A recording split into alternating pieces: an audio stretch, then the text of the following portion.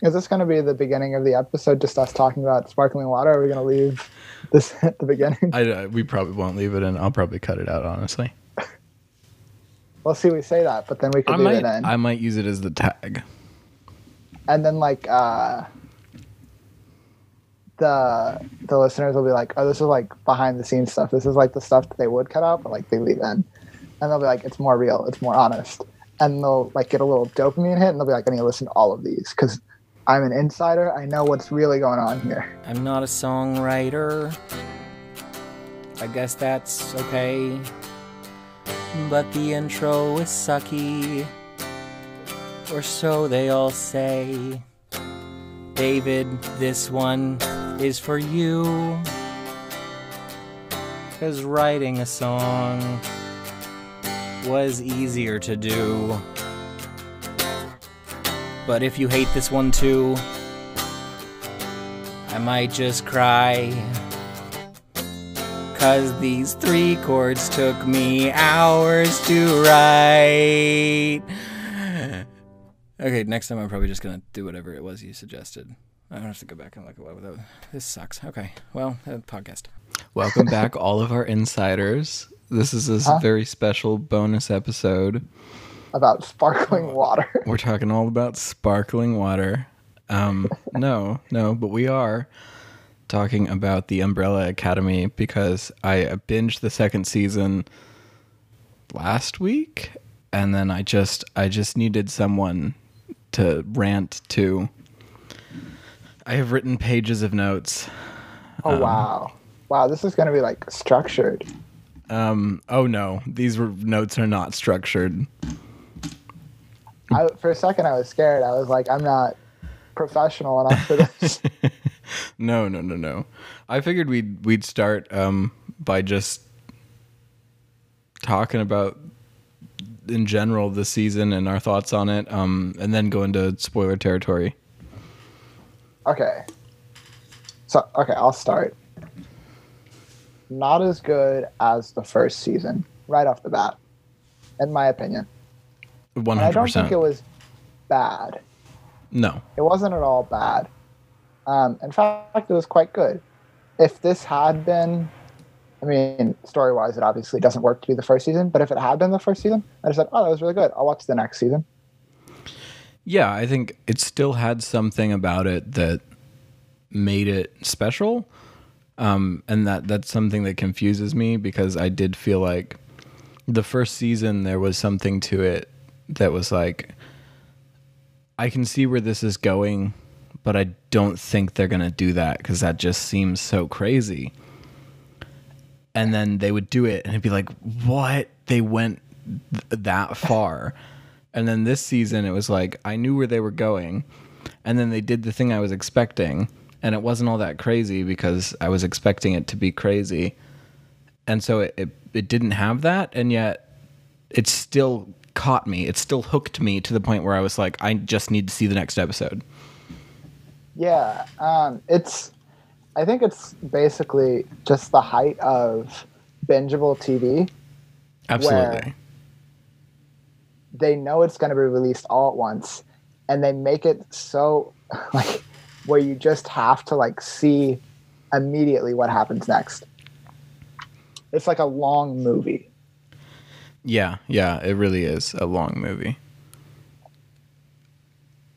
It's really hard to talk about it without spoilers, so let's just put a spoiler warning here. Spoiler warning for season 1 and 2, and then just talk about it. Yeah, I was just going to say, right off the bat, Diego, so much better this season. He was a little bitch last season. Yeah, Diego, first season, not good. This season, though, much cooler. He actually did something of importance. He went and he got, like, the stuff from the commission. Yeah, although, honestly, he wasn't the one doing that. It was just kind of happening to him, but it was better writing on their part. They, like, utilized his character better. Yeah, although in general, the first season is better written because they utilize all of the different elements of each character more fully. Oh, yeah, for sure. And this season, they almost completely avoided time travel stuff, aside from the setting, it was a very like straightforward story until the last episode, really, like the last one or two. We're gonna talk about the time travel stuff, because they play very fast and loose with the time travel and kind of just ignore it. And in season 1, you know, there was a lot of time travel, obviously, because that's what the commission does. But it was very consistent about like things that could change history are then stopped. People who could change history are stopped before they change it. Whereas this season, we somehow learned more about the commission and yet less, I feel. Yeah. Like, I'm less sure than ever I know what they are supposed to do. Like, I don't know what their job is. Oh, and there was something where it seemed like they were going to explain more of it, where they had the whole training video. I was like, oh, this is going to be great. But then he didn't even watch it. Yeah, he didn't just watch left. the training video. I was sad. I was like, oh, this could be a really cool, like, funny, stylized bit that they have right here. But then they just cut away. It seemed to me like they don't want to explain how time travel works in the world of the universe that they've made. Because when you explain how time travel works, you back yourself into a corner, right? Where you have to always abide by the rules that you've set in the universe that you're in. And Avengers Endgame tried to do that by explaining the rules of time travel as different from the pop culture rules of time travel, right? By having Tony be like, that's not how time travel works. But then inevitably they messed it up by having it work that way later. Yeah, they... So I think what they were trying to do is purposefully just leave out any sort of explanation as to what was happening. But by doing so, they didn't explicitly give us any rules, but they did talk about it enough that you can imply rules. And I am so lost. Well, they did have the whole thing about when you're next to yourself, what happens. They gave the rules for that. That episode, I hated so much. Just the parts with 5 and 5. I liked Old 5, actually. I like the actor who played Old 5. I really hated the writing for that. I liked Old 5 much better than Young 5. I don't know. I feel like the character who plays Young 5 has been with the character longer enough that they really know, like, he knows what his character would do. Yeah, but it comes to a thing of, like, I don't necessarily like that character as much as the one that the new guy was playing. And I mean, that's fair. I really don't like that because I felt like it boiled down to just a giant fart joke. Like, I saw it coming and I was like, no. Please. That always happens when there's a time paradox. Can't talk to your past self or whatever. I can't stand it. I can't. It bothers me. I think that just shouldn't be a thing in time travel stories, because it would be so cool if you're just going back and telling your past self stuff. That'd be a fun dynamic to work into a story. I think people feel like it then causes like a circular story, right? But that in reality it would cause a time paradox. And by doing that, you have created a paradox that has no beginning and no end. Well, no, it would create a new chain of events, right? But if you don't go back and tell yourself in the past, then you wouldn't have told yourself in the past in that timeline. So if you want your timeline to stay intact, you have to go back and tell yourself in the past because you were told by yourself in the future. I'd say that the person who goes back in the first place ceases to be, and then it's from that point the new person who has been told by that person who ceased to be. Okay, that's a totally different time travel. There's so many different ways of doing time travel. I don't know. So I did have a lot of questions about their version of time travel, though. Let's see. I will say, I really did like that this season I liked the way they handled Vanya. I thought they were going to just have everyone be kids at the beginning of the season, so that was a little bit confusing, and I was like, why would they do that? That's going to be terrible. But then I did like the way they handled Vanya's storyline with her just losing her memory. That felt it felt like a clean way to deal with that. Because if she had remembered everything, she wouldn't have just gone back to okay with all of her family. But by giving her that time where she didn't remember them to get to know them better before she has all those memories come back, it feels more reasonable that she would accept some of the responsibility for what happened. Yeah. Yeah. Especially because, yeah, like what you're saying, it gives her the time to see like how much these people actually do care about her without like the preconceived things that are put upon her from like the past experience. Especially with Ben. Ben stand out this season. Ben was great. Yeah. I feel like in season 1, the dynamic between Klaus and Ben was like really fun, and I really liked it. And I was like, oh, I hope they play with that more. But then in season 2, it felt like they just made Klaus a big dick. Like, he's just so mean to Ben. He tells everyone that Ben's not there. And it's like, okay, why? Why did you bother? Yeah, they kind of made Klaus worse than the first season. They reversed his arc. Like season 1, he's like a drug addict, alcoholic, and he goes through like his stint in Vietnam or whatever, and then comes back and is like changed, right?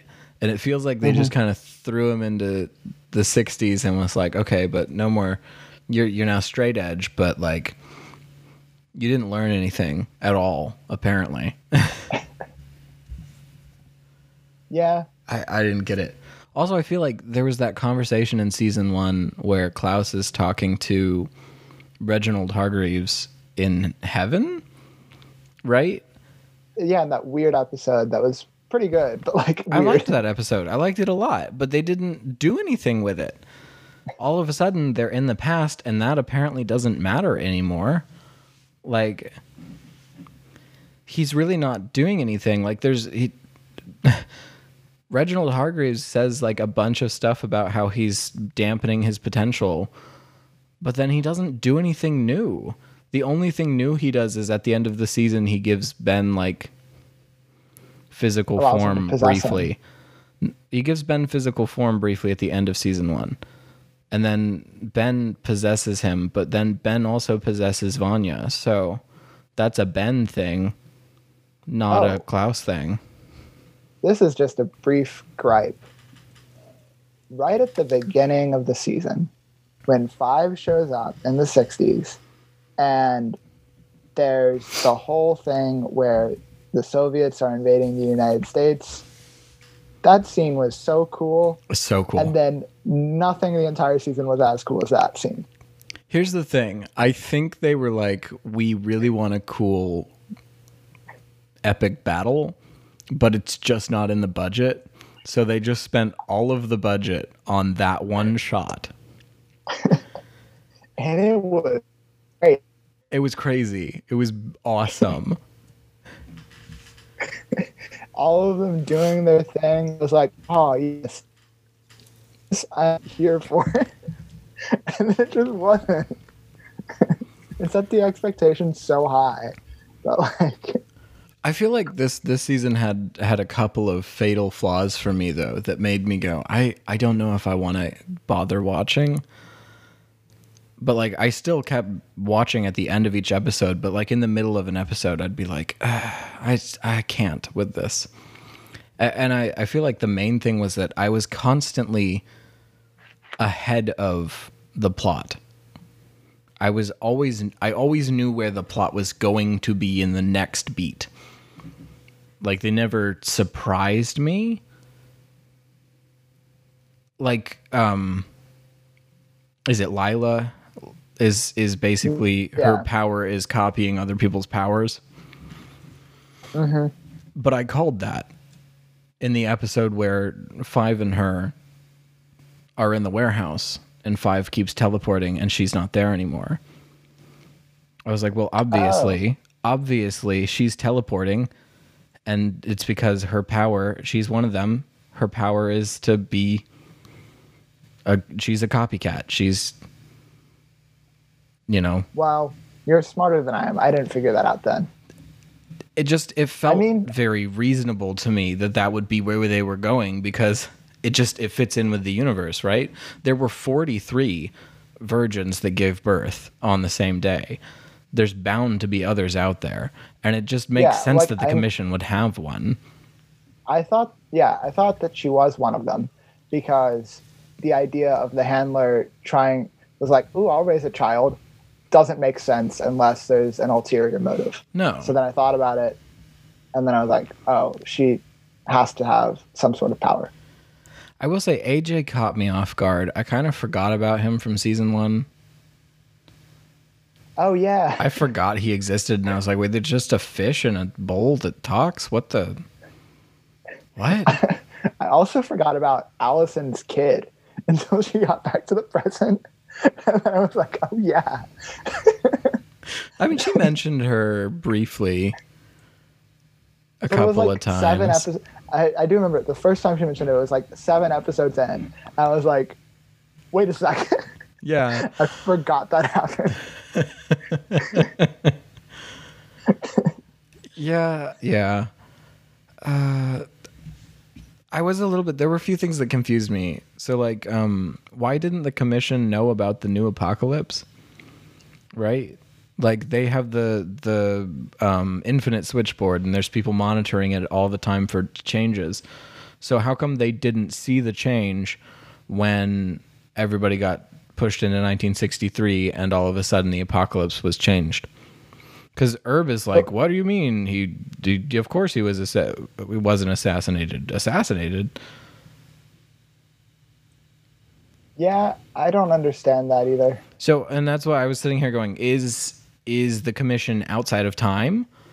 Because if they aren't outside of time, then how do they do that? How do they do the job that they have said they do?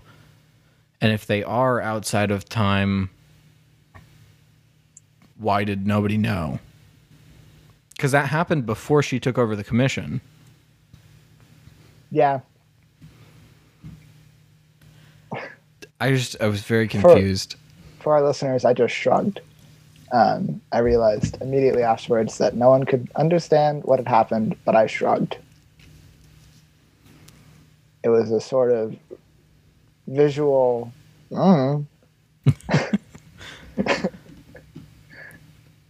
Okay, let me. From now on, when I shrug, I will always go with it. Okay, here's my thought. So when Five is talking to Five, or talking to Luther about old Five, he mentions that he could cease to exist if he doesn't go back to his past. Yes. Right? Which is where I got the thing I was saying about if you go back to your past self, then you have to come back to your past self, or you didn't go back to your past self, right? Yeah. But he goes back with the knowledge about Vanya that Luther tells him, right? Mm-hmm. So then if he stopped the first apocalypse, they wouldn't need to go back to 1963. Well, I think the whole thing with the first season was no matter what they do or what they know, it's inevitable. It's going to happen. And I think that this season sort of retconned that, which is But they stopped the apocalypse.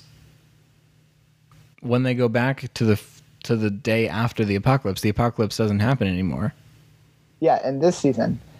And that was kind of like just like the commission was like, it won't have happened. And they're like, it won't have? And then it's like, okay, cool. That's so weird to me. I don't understand. It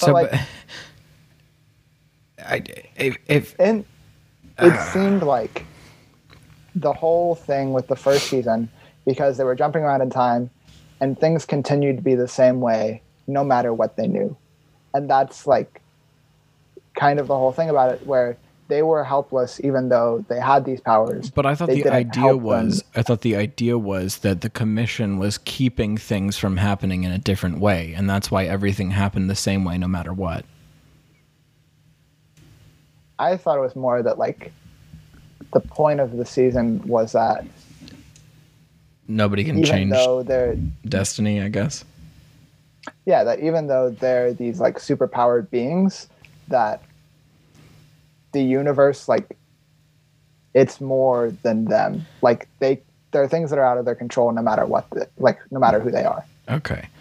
Well, okay, so at the end of the season we find out that they did stop the apocalypse, right? Mm-hmm. So if that happened, that means that they didn't go back to 1963. So why didn't they all disappear from 1963? I don't know. Or why didn't Five transform into his older self, since he gave his older self the formula? I don't know. And then when in end of season 1 he time travels them all back to 1963, why don't all of his family members de-age? At that point, had he figured out the formula that he gives to older Five later? Yeah, he's supposed to have. He figures it out in that scene, but then says it's a long shot. So, but he figures it out, right? And he gives it to his older self. So either he lied to his older self, and that's why he doesn't go back into his older self's body, or they should all be younger. They should all be younger.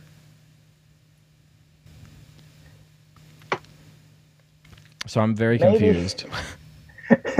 Maybe he did figure it out, but he specifically didn't tell his older self just to be mean and simultaneously mess things up for him. I don't know. I was sitting there at that scene going, okay, so he should now be the older version. But it felt like they just didn't want to switch actors, which, I mean, I wouldn't either. You don't want to switch actors during the middle of, 2 seasons into a show. I did feel like it would have been a convenient way to get rid of Aidan Gallagher, because I dislike him. He's not a likable person. I love him so much. He's my favorite part of the whole show. Better than Klaus. In season 1, no. In season 2, yes. Well, in season 2, I think my favorite part would have been... Yeah, Diego. I like Diego a lot this season. To be honest, I didn't really like any of them in season 2. I thought Five was the only one thinking logically about a lot of things, but then in a lot of ways he was also just being a complete dick. How dumb was Allison to get married? That makes no sense. I don't think she had a choice. She didn't have a choice in getting married? Well, I mean, like, she was... wedding.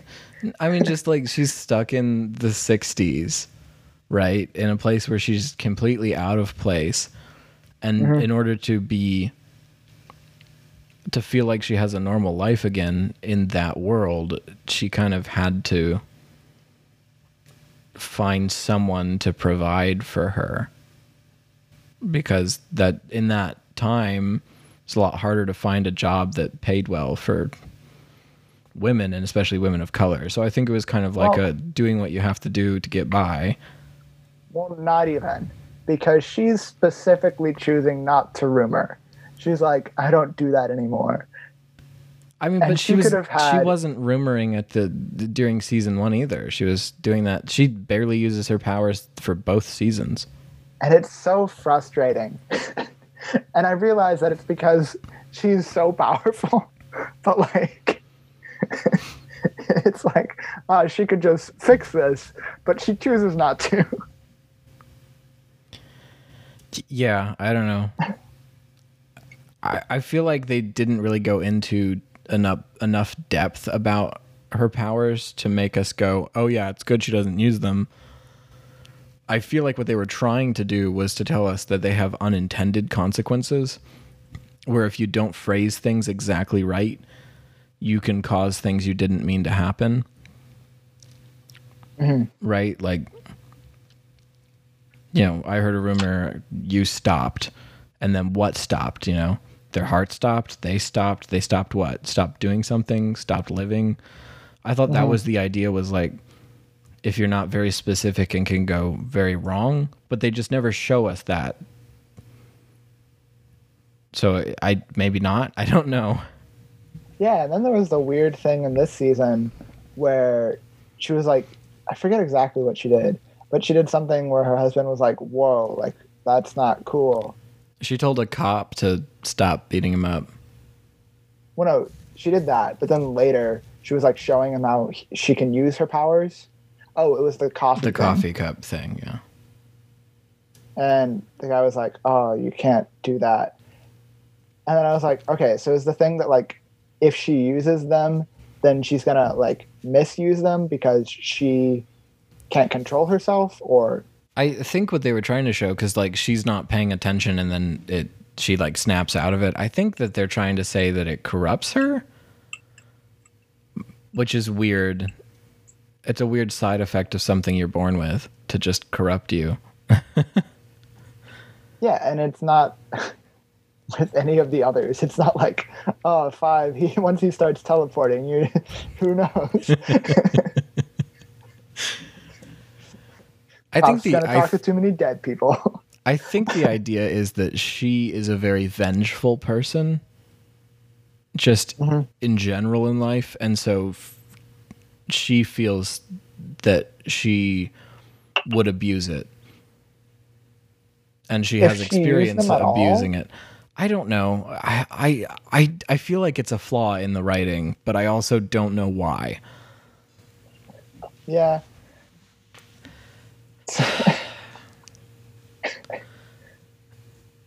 Also, I thought it could have been an interesting thing if she had rumored that guy into being her husband, because she knew that she needed protection in that time.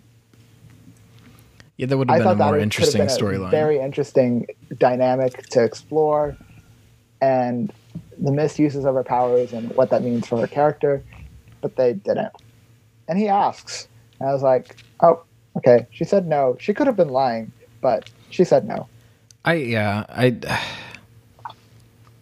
don't know. There were a lot of things where it's like, the season was good. I really liked it. I just felt like there were some things where it was like, there's things like that where it's like that whole plot line doesn't make much sense. Yeah. The plot line with the dude that they're staying in his electronic shop or whatever doesn't really go anywhere. No. Huh? I liked that guy though. I liked him too. I felt like that plot line didn't go anywhere though. Oh, the Swedes, far less interesting than the commission agents from the first season. Oh, so much better. Weird thing about the commission agents. Okay, so like jumping to the last episode where they have that big battle in the field. Okay. Really cheap VFX throwing that out into a field. It looked fine, but like that is the cheapest way to make a crowd, is just do a field and throw a bunch of animated people out there. Like that's animated people that all wear the same uniform. Yes, I could totally do that in Blender. But the weird thing about that shot is they all come into the field, and I was like, why are there people in animal masks?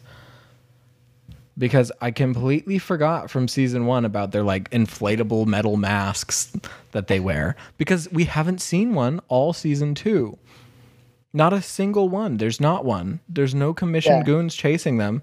So I just completely forgot. And then all of a But sudden they're all there's like, commission goons. They're just well, we see a bunch of commissioned people, but not like chasing them. Like we see them in different contexts. And like Lila's not really commission. the Swedes. Oh, the Swedes. Well, I mean the Swedes. But like they're not wearing masks. Yeah. Like, they we don't don't- look the same as ones. There's not people wearing masks like that. So when we were in the field, I was like, what is going on?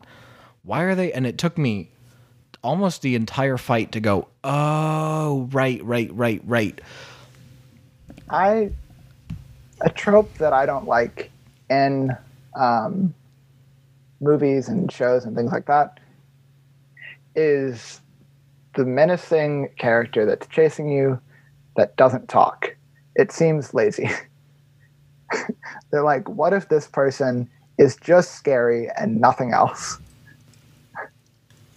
The only time I like it is in Raising Arizona, where the whole thing is that they're poking fun at it. They're like, oh, it's the menacing, Yeah. it's the bad guy. Right, yeah.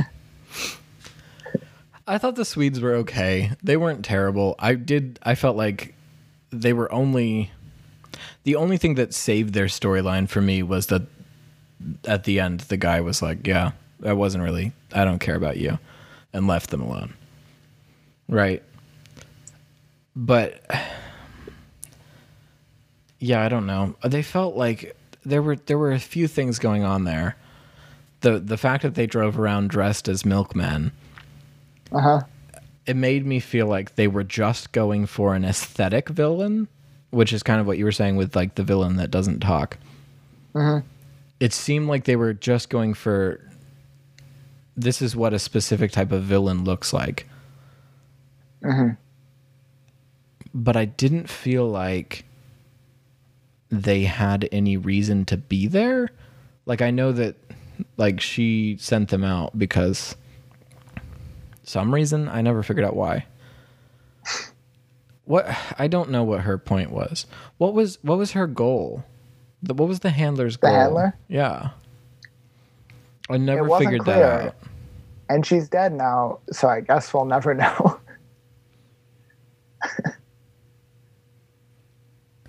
So then I'm presumably like the fact that Harlan has superpowers back in 63 delays the date of the 43 virgin births.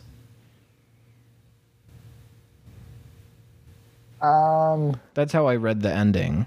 Like the Sparrow Academy with the 7 children with Ben at the forefront. I read that as the fact that there was a superpowered individual in the past delaying the 43 virgin births in time. Also, how does it make sense that he has Ben now? That's what I'm saying. No, I'm saying. So he has Ben now. Wouldn't he have gotten the other ones too? Okay, so my theory is that, so we see 7 children, right? Uh-huh. With different powers. My theory is that it could go 2 ways. One being that the existence of superpowered individuals in the past causes whoever started, because I'm assuming that someone created the 43 virgin births in season 1. It was sort of implied that it was Reginald with like a Yeah. weird alien thing. Exactly. That's kind of what I was thinking. So my thought is that the fact that there are already superpowered individuals delays that process, and so the 7 Hargreaves children are born at a different time, so they're younger now, and he collects them in a different order, and they have different superpowers. Because presumably Reginald has had enough time, if he is the person who, started that whole thing, then he has had time to look at different powers and abilities and pick out which ones he likes. I don't know. I didn't like that ending. The other thing that it could be is that just like in season 1 ends with them all de-aging as they travel back in time. This was just a cool little thing that they thought they would do that's like, remember the 7 children that were little? Here they are. Which doesn't seem right, but also seems like something that would happen given season 1's ending. It's sort of just a bad choice and leaning into something that comic books do a lot, where it's we have this one team of the good guys, so we need to have the opposite but evil. But it doesn't seem like they're evil. It kind of did. It seemed like they were hardened. I don't know. The thing is that it doesn't make sense for them to be evil, but it seemed like, oh, these two teams are going to fight, right? It doesn't make sense because they're raised by the same person under the same circumstances. They should probably turn out somewhat similar to the original Umbrella Academy. It makes sense. Except for that Reginald now knows how his children turned out, right? Yeah. And also he didn't have Grace. Because Grace leaves him. Well, he made a robot Grace either way. We don't see a robot Grace. Well, I'm saying, like, in the first season, it's not the real Grace. It's not like... Yes, but we assume that their relationship went farther than it did in this timeline. Well, we don't... Okay. You can't assume that he didn't have Grace, though. He could have still made a robot Grace. Does he have Pogo? He should still have Pogo. Okay, but like in this season they showed that like Grace was really attached to Pogo. And that Pogo was really attached to Grace. Are you saying that she broke up with him and then she took Pogo? Because Pogo wasn't hers. It just feels like... It feels like the idea is that they were raised differently because he didn't have Grace or Pogo. But, maybe. I mean, he probably does. I don't know. It's very... the scene with him talking to Five at the bar is a really good scene, but also it inevitably makes me go, what was the point of this scene? Well, it pointed out a flaw to me where he was saying, oh, think smaller. And I was like, why didn't Five think of that before now? Yeah, that's something I wrote down too. How is Five, what, 57? Yeah. Something like that. And he's not like, what if I go back and I knew what just happened right now? How has he never been like doing something for the commission and had something go wrong and then been like, but what if I just tried to rewind like 6 seconds? Yeah. It seems like that's the chief use of his ability. And then like it feels cheesy to me that like when he jumps time, he basically creates a portal and they all jump through it. But when he rewinds time, he like literally rewinds time. And so the question there is like, why on earth did that not... That seems more logical than like trying to build a portal. Like that's more akin to like the Flash running back in time, right? He's running through time as it exists. So why has he never tried to like walk through time? Does that not make more sense? I don't know. In season 1, doesn't Five time travel 3 times before he gets to the apocalypse? Yes. Yeah, so like... Doing like little jumps. He's done it before. I don't know.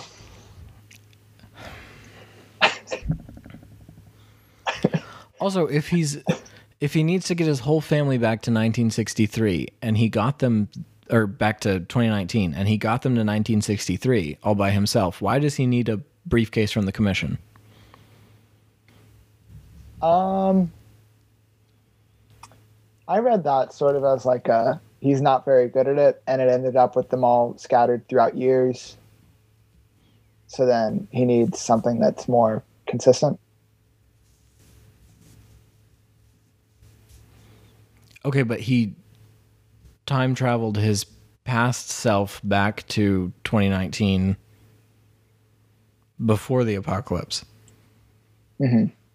So couldn't he have opened a portal and them all have gone through one at a time like that, instead of trying to do the thing from the end of season 1 where they were trying to get them all at once? Well, it seemed like it was just time traveling with other people in general, right? I don't know that it's the quantity of people. I think it's that it's with other people. So can you not do them one at a time? I'm still confused. Yeah, I'm saying it's with another person.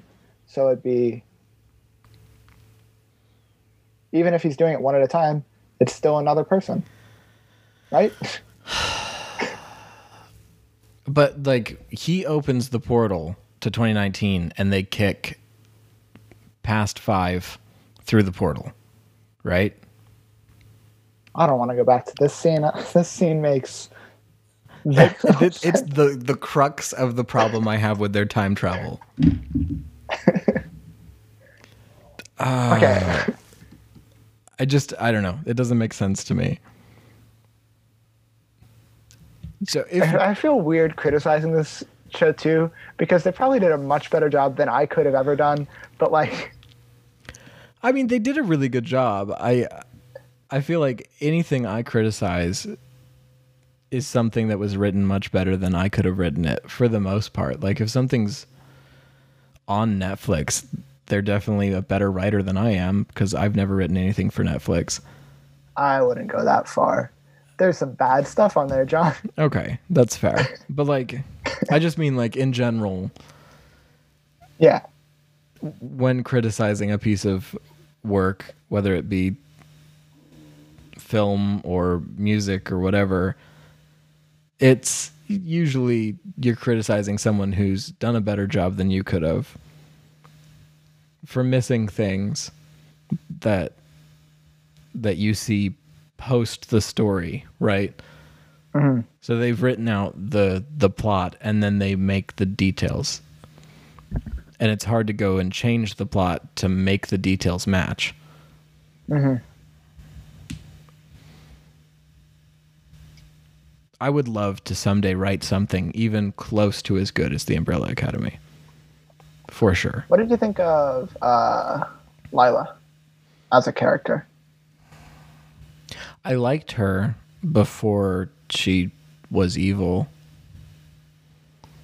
Like, Was she she was ever always evil? evil, but like, I had the opposite opinion. I said, was she ever evil? Like, I never read her as evil. I read her as, like, used and manipulated, but not, like, evil ever. I mean, I just mean like when we didn't know she was deceiving Diego, Uh-huh. I liked Did her a we lot. ever not know that? Well, I mean, we always knew she was using him. But like when they were escaping from the psych ward, we didn't know to what extent, I guess. Yeah, but it was kind of like, okay, this person is lying to him very clearly. It made me feel more like, did you ever see Legion, the No. FX show about X-Men? It's in my Hulu list, but I've not seen it. Okay, I didn't see season 1 and I heard it wasn't as good, but season 2. Season 1 is fantastic. One of my favorite superhero shows that I've ever seen. It is a trip. And the way that they were doing like the psych ward stuff reminded me a little bit of that, where I was like, this is kind of cool.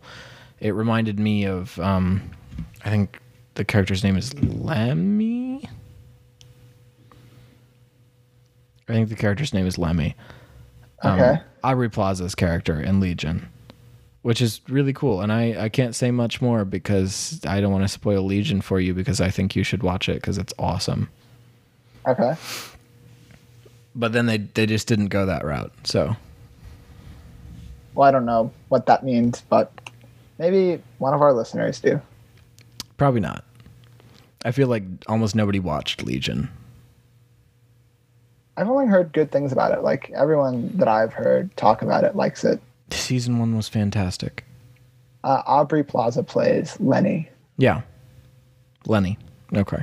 I wasn't sure if it was Lenny or Lemmy or... Anyway. Let's see, what else? Vanya's love interest, very predictable. Yeah. Not very well fleshed out. Just kind of a stereotype of what that would be. Yeah, it felt very much just like, okay, but like, what if the 1960s had a lesbian couple? And then they were like, and this is how it would go, because this is the stereotype. And they'll move to the country and start a cottage. Great. Cool. Let's see. Her husband, I found. Oh, I have so many things to say. Could continue, but I have so many things to say about her husband. I found him to be a scene stealer. I thought he was really well played. Okay, so I was going to say, they present him to be like this evil villain man, right?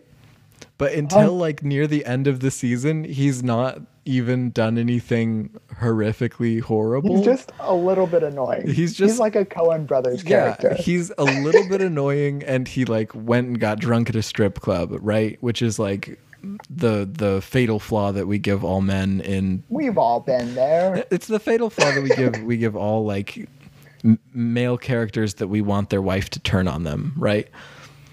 And it was just like, it was kind of played up, and I was like, okay, they were acting as if he was evil from the very beginning, and I was like, he's not evil, he's just kind of like he's a man of his time, right? And he's trying to do the best for his family. And then it felt like a weird switch when all of a sudden at the end he was like, and I'm gonna kill the cow that starts the disease. And it was like, okay, what? But then you also have to be like, okay, but like also you are like, you're cheating on, his wife is cheating on him with you. Like, yeah, like, come on here. It doesn't, the lengths to which he goes don't make sense. But from like a base perspective, you're like, I'd be upset too. In this circumstance, he's the one who's been wronged. Yeah. But like, it's not like they never like made him out to be abusive. Yeah. There were things that he did where they played it up like he was, but then I was like, that was relatively innocuous under these circumstances. Yeah.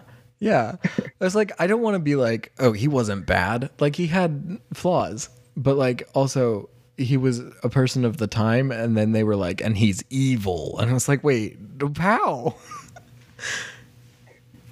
Yeah, like it seemed to like vilify people who were from that time for being from that time and behaving in a way that people were expected to behave at that time. Like, surely the things aren't good, but it's not him. It's a greater problem. Yeah. I don't know. Very weird to me, the way they framed him from the very beginning. But the actor did a good job. Like that actor. Yeah, he was really good. My favorite scene with him, though, was the first one, where he's at the breakfast table going on about, like, his sales stuff. It's like, this guy's good. I like this guy. That scene reminded me of my dad, because my dad sells windows and doors, and he will, at family gatherings, just go on and on about the people he's sold windows to, and it's like, this is not interesting. Please stop. It reminded me of, what's his name? Uncle, what's his name? I knew you were going to say that, from Dairy Girls. Dairy Girls. Yes. Hang on. This is going to bug me that I've forgotten his name. Is it Declan? No, something like that. Talk while I look it up. Uncle Colm? Oh, Callum. Callum. Yeah. And I love that character so much. Yeah. Yeah. But also, like I said earlier, a Coen Brothers character. Because they're so good at writing humorously boring people. Yeah. He does feel a lot like a Coen Brothers character. He doesn't really fit the rest of the writing, honestly. He's kind of a standout in that way. He kind of fit the writing for, I forget her name, but the girl from the first season who worked at the coffee shop. What's her name? The girl at the coffee shop? You mean the one that the commission guy gets with? Yeah. Yeah. She was, I can't remember either of their names at the moment. What was Coco? No, it was Hazel. Oh yeah, I always mix And up Coco and Agnes. Hazel's names. Oh, Agnes. Okay, I knew it was an old lady name, as she is an old lady, but she seemed like she would fit in the same world as the husband, whose name I can't remember either. I'm not very good with the names in this. I know what happens. It was Carl. Carl. I don't remember the bad guy boyfriend from the first season's name either, although I did like him a lot. He was good. Peabody, right? Peabody? Wasn't his last name Peabody? Oh, that was his last name. I was going to say as a first name, I'd remember that. Yeah. Imagine dating someone named Peabody. What was his first name? I don't know. Hang on. This episode will just be me looking up various characters' names. Leonard Yeah. Peabody. I don't know. I did really like the scene where they were going over, where Klaus was just talking and he was like, hey, at least it's better than a serial killer boyfriend. And she was like, serial killer boyfriend? It did feel like they included that dance scene, though, just because the dance scene in season 1 was so good. And it's like, this dance scene does not need to be here. It seemed kind of like in X-Men Apocalypse when they do the Quicksilver scene, because everyone loved the Quicksilver scene in Days of Future Past. That Quicksilver scene is terrible. It looks awful.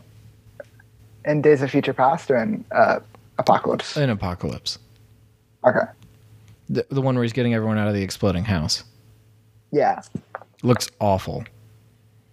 Yeah, the first one was objectively better.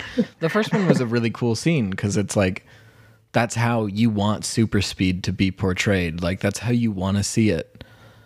And they framed it really well. Nobody does that. Nobody. And that scene was set up really well. It had great props. It was fantastically just choreographed and the done. actor has great charisma to sell it as well. And the VFX are great, right? But in Apocalypse, it was like, and we stuck him on a green screen with an explosion in the background. Isn't it cool to see a person acting in front of a still picture? Don't you love it? Basically encapsulates that entire movie. I haven't seen the rest of the movie. I've just seen that shot because I heard there was another Quicksilver shot, and I was like, oh, that's got to be great. And then I watched it, and I was like, that's absolute trash. Oh, it's them ripping off themselves, but worse. It's like when a band has done like one really great song, and you can tell that they're going to try and make the same song but different, and they're like, oh, it's just not as good. Yeah. There were... For some reason, that made me think of the times where The Flash actually did good stuff. Because the Flash TV series has had a few episodes where the VFX were really good and they showed like super speed in a really good way, but like very few and far between. Tut tut. Once again, that first scene, the beginning of the season, great VFX shot. Loved it. Everything was just yeah. The chaos Ben raining on the down. roof with his tentacles as a ghost. That was so cool. And like Vanya stopping that huge tank shell. Beautiful stuff.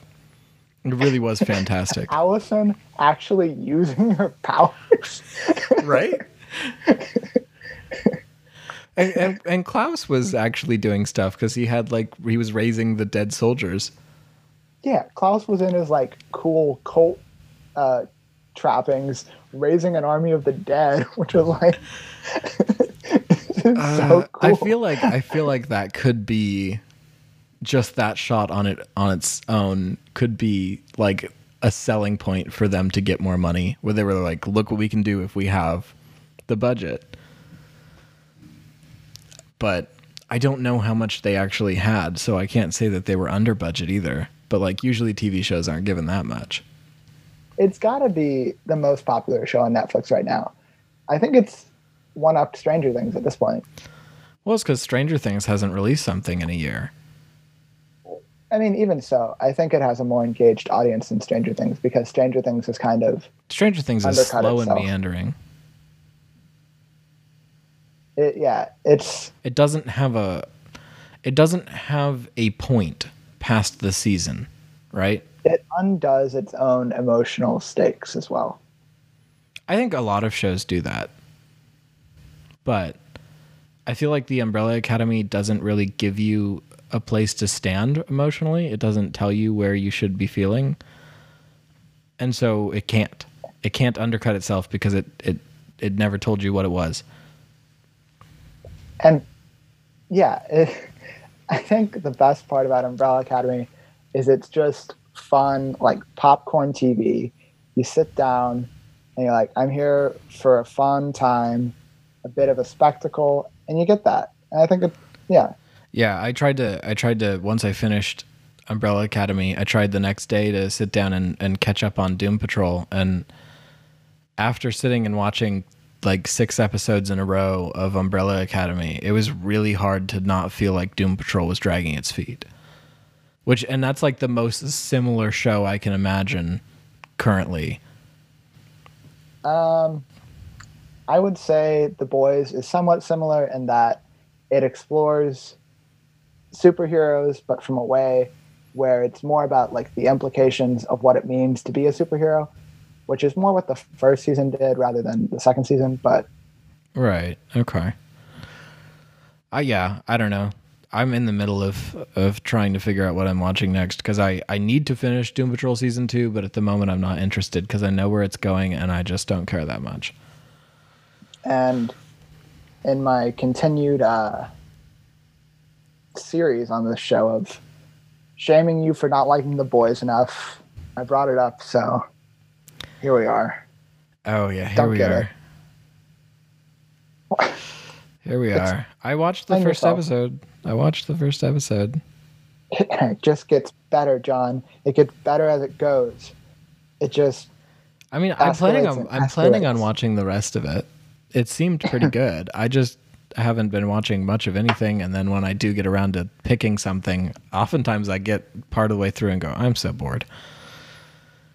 Hang on. You just said that you liked it. That was not the impression that I'd received. That I liked what? The Boys. I didn't hate it. I'm planning on watching the rest of the season. See, you'd gone from I liked it to I didn't hate it, which is a noticeable difference. I don't know. To me, there's shows that I love, and then there's shows that exist, and then there's really, really bad shows. Okay. It is a show that exists, and I will probably watch the rest of it at some point. Right? There's one scene that happens in it that I've been tempted to just show you so that you want to get to that point in the season because it's such a good scene. But then that's gonna be like the wasting the good part, just like Umbrella Academy did with the tanks and.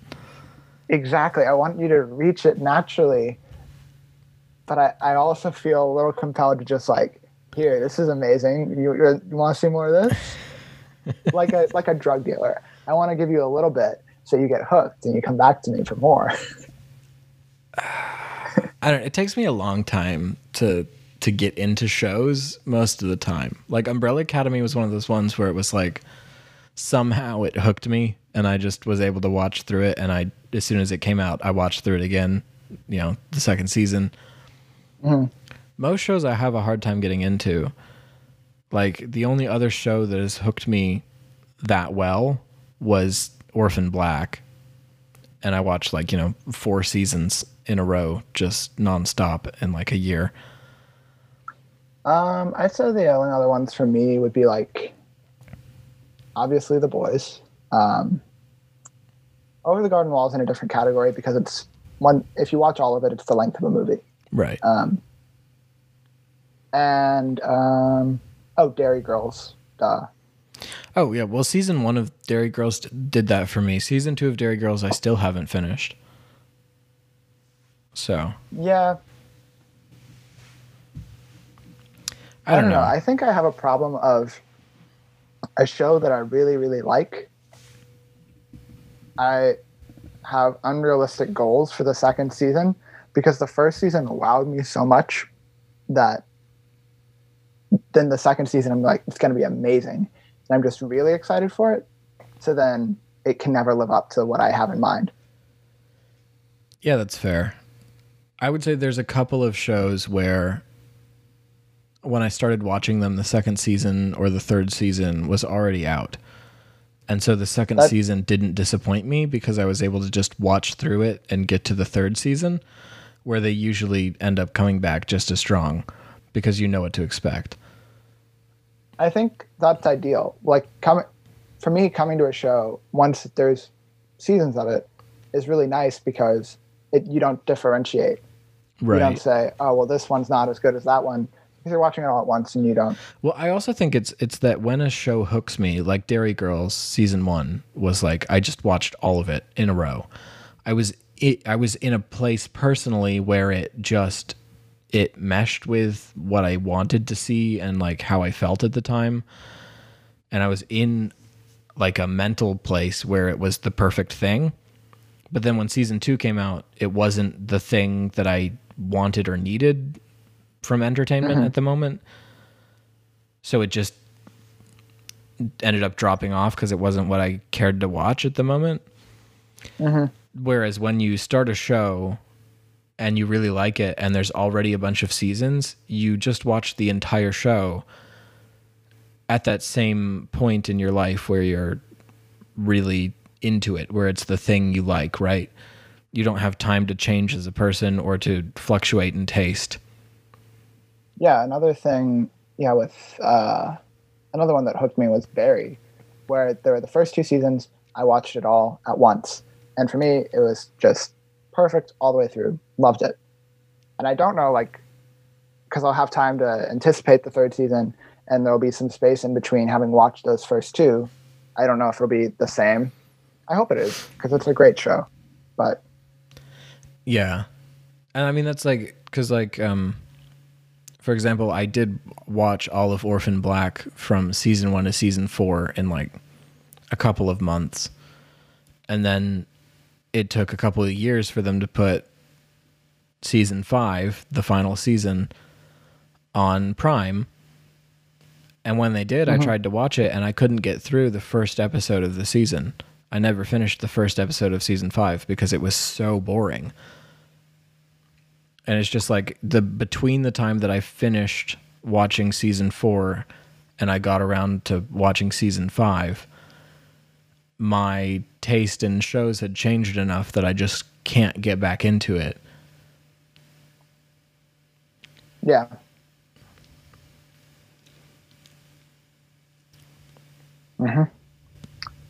we should leave just a long period of silence so that the people listening will wonder, are my headphones broken? Did it pause? Is it over?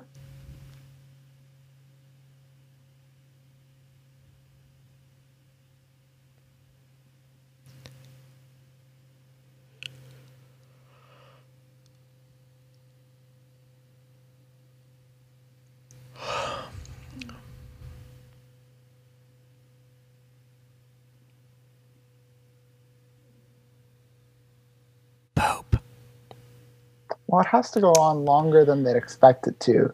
So that they start even second guessing themselves. Like, is this the joke that they thought it was?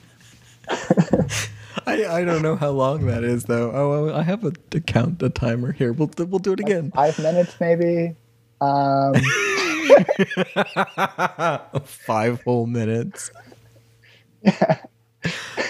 Like one of those songs where it has a silent bit in the middle of it, where you're like, is the song over? And you look at it and you're like, oh no, it's still playing. There's just a long period of silence in the middle of this song.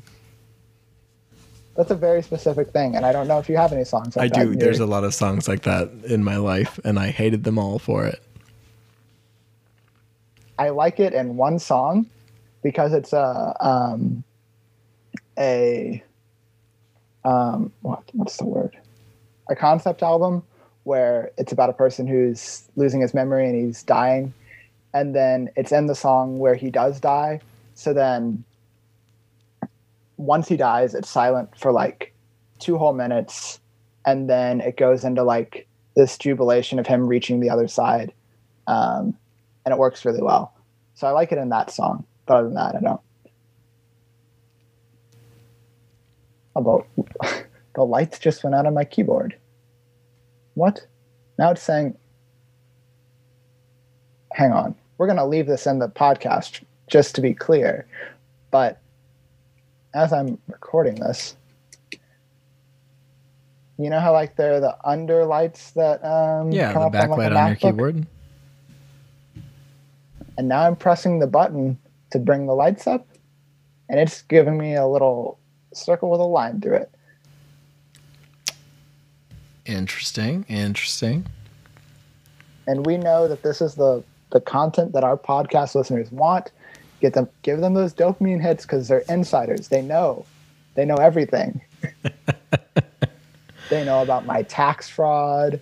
They know my social security number. Indeed. So many things. Do you have anything else on Umbrella Academy before we get too far away or end it or anything? This is so ranty. I think we've covered everything. It's very long, but like it really doesn't have much to say. I think we've covered most of it.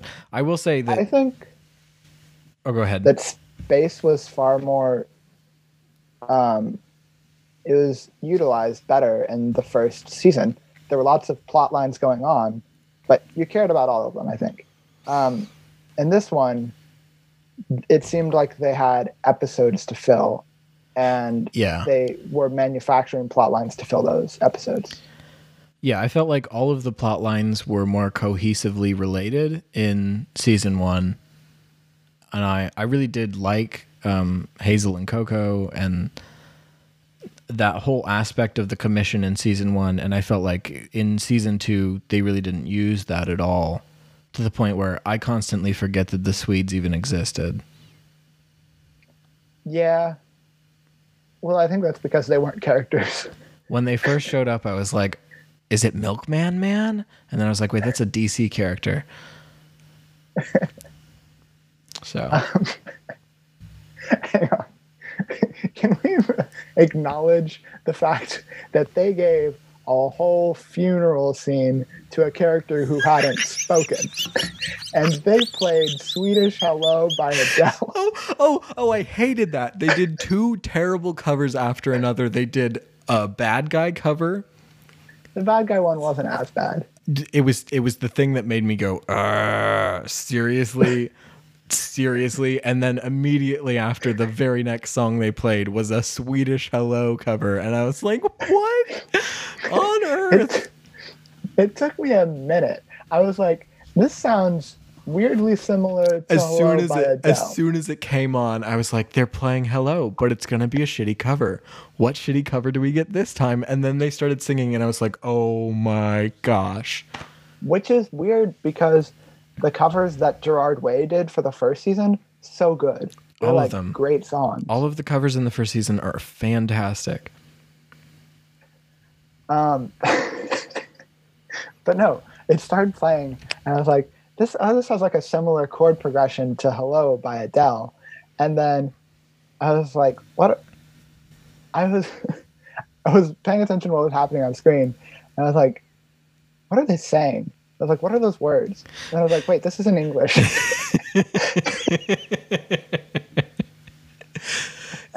It drove me crazy because I did know, like, you had tweeted about there being a B movie reference, and I was like waiting for it, looking for it, and that comes in the episode after this episode, right? Mm-hmm. So this episode happens, and it's got those two covers back to back, and I was furious. I was like, these are horrible. Why did they do this? And then the B movie reference was in the very next episode, and I was like, no, it's perfect. Leave it. It's the most beautiful thing I've ever heard. I was so happy about the way it was said. It was perfect. So, Do you like Jazz 5? There was no reason. Why? I thought it was great. And in this timeline, it raises the question, does B movie exist? Has the handler seen it? Is she referencing it on purpose?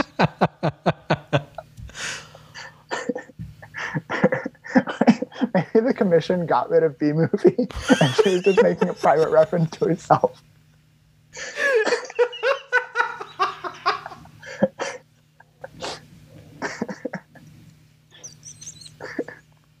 She's like, I won't know about this. But Jerry Seinfeld did this awful movie.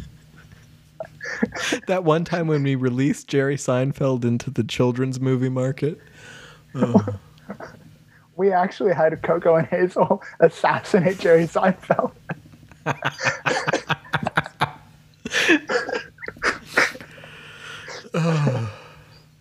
I was gonna say, for as many like time travel issues I have, there's only one show I think really does time travel well.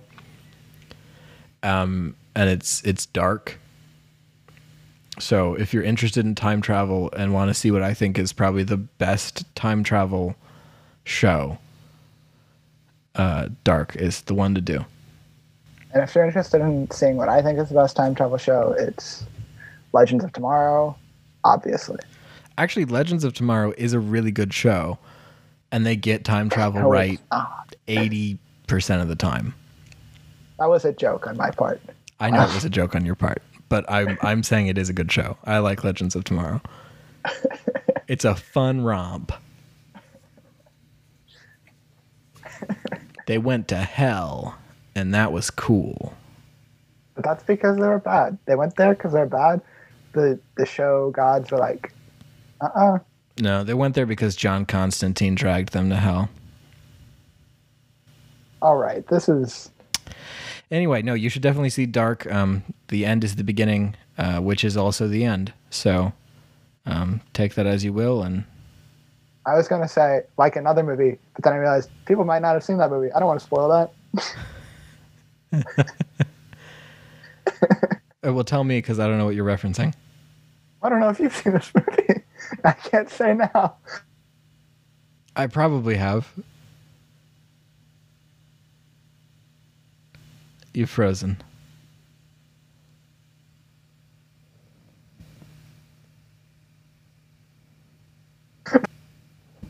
Whoa, you frozen. Now you're back. Oh, you're back. Yeah, you did too. You said you're frozen, and then you froze. Oh. You should tell me what movie.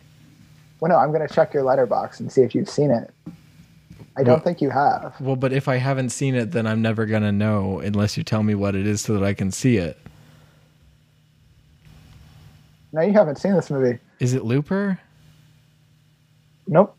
I'm not going to tell you. How am I supposed to see it if I don't even know what it is? You'll see it eventually, John. You just gotta watch all the movies. Is it on my watch list? I'm not gonna tell you. You can't know. If it's not on my watch list, how am I going to see the movie? Maybe once you've forgotten this conversation, I'll be like, hey, you should watch this movie. I'll do that for you, John. Please. You'll never know when it is. I recommend lots of movies to you. It's true. Please do that. Okay. No one can know. I'll tell Daniel what it is if he listens to this, even though he doesn't watch Umbrella Academy, so why would he? Anyway, yeah. He's seen it. Cool. Cool stuff. This is a weird way to end. Yeah. All right. And that's where you'll cut it off when I said this is a weird way to end. And then I'll just hard cut. Over. Okay. Yeah, sure. Promise.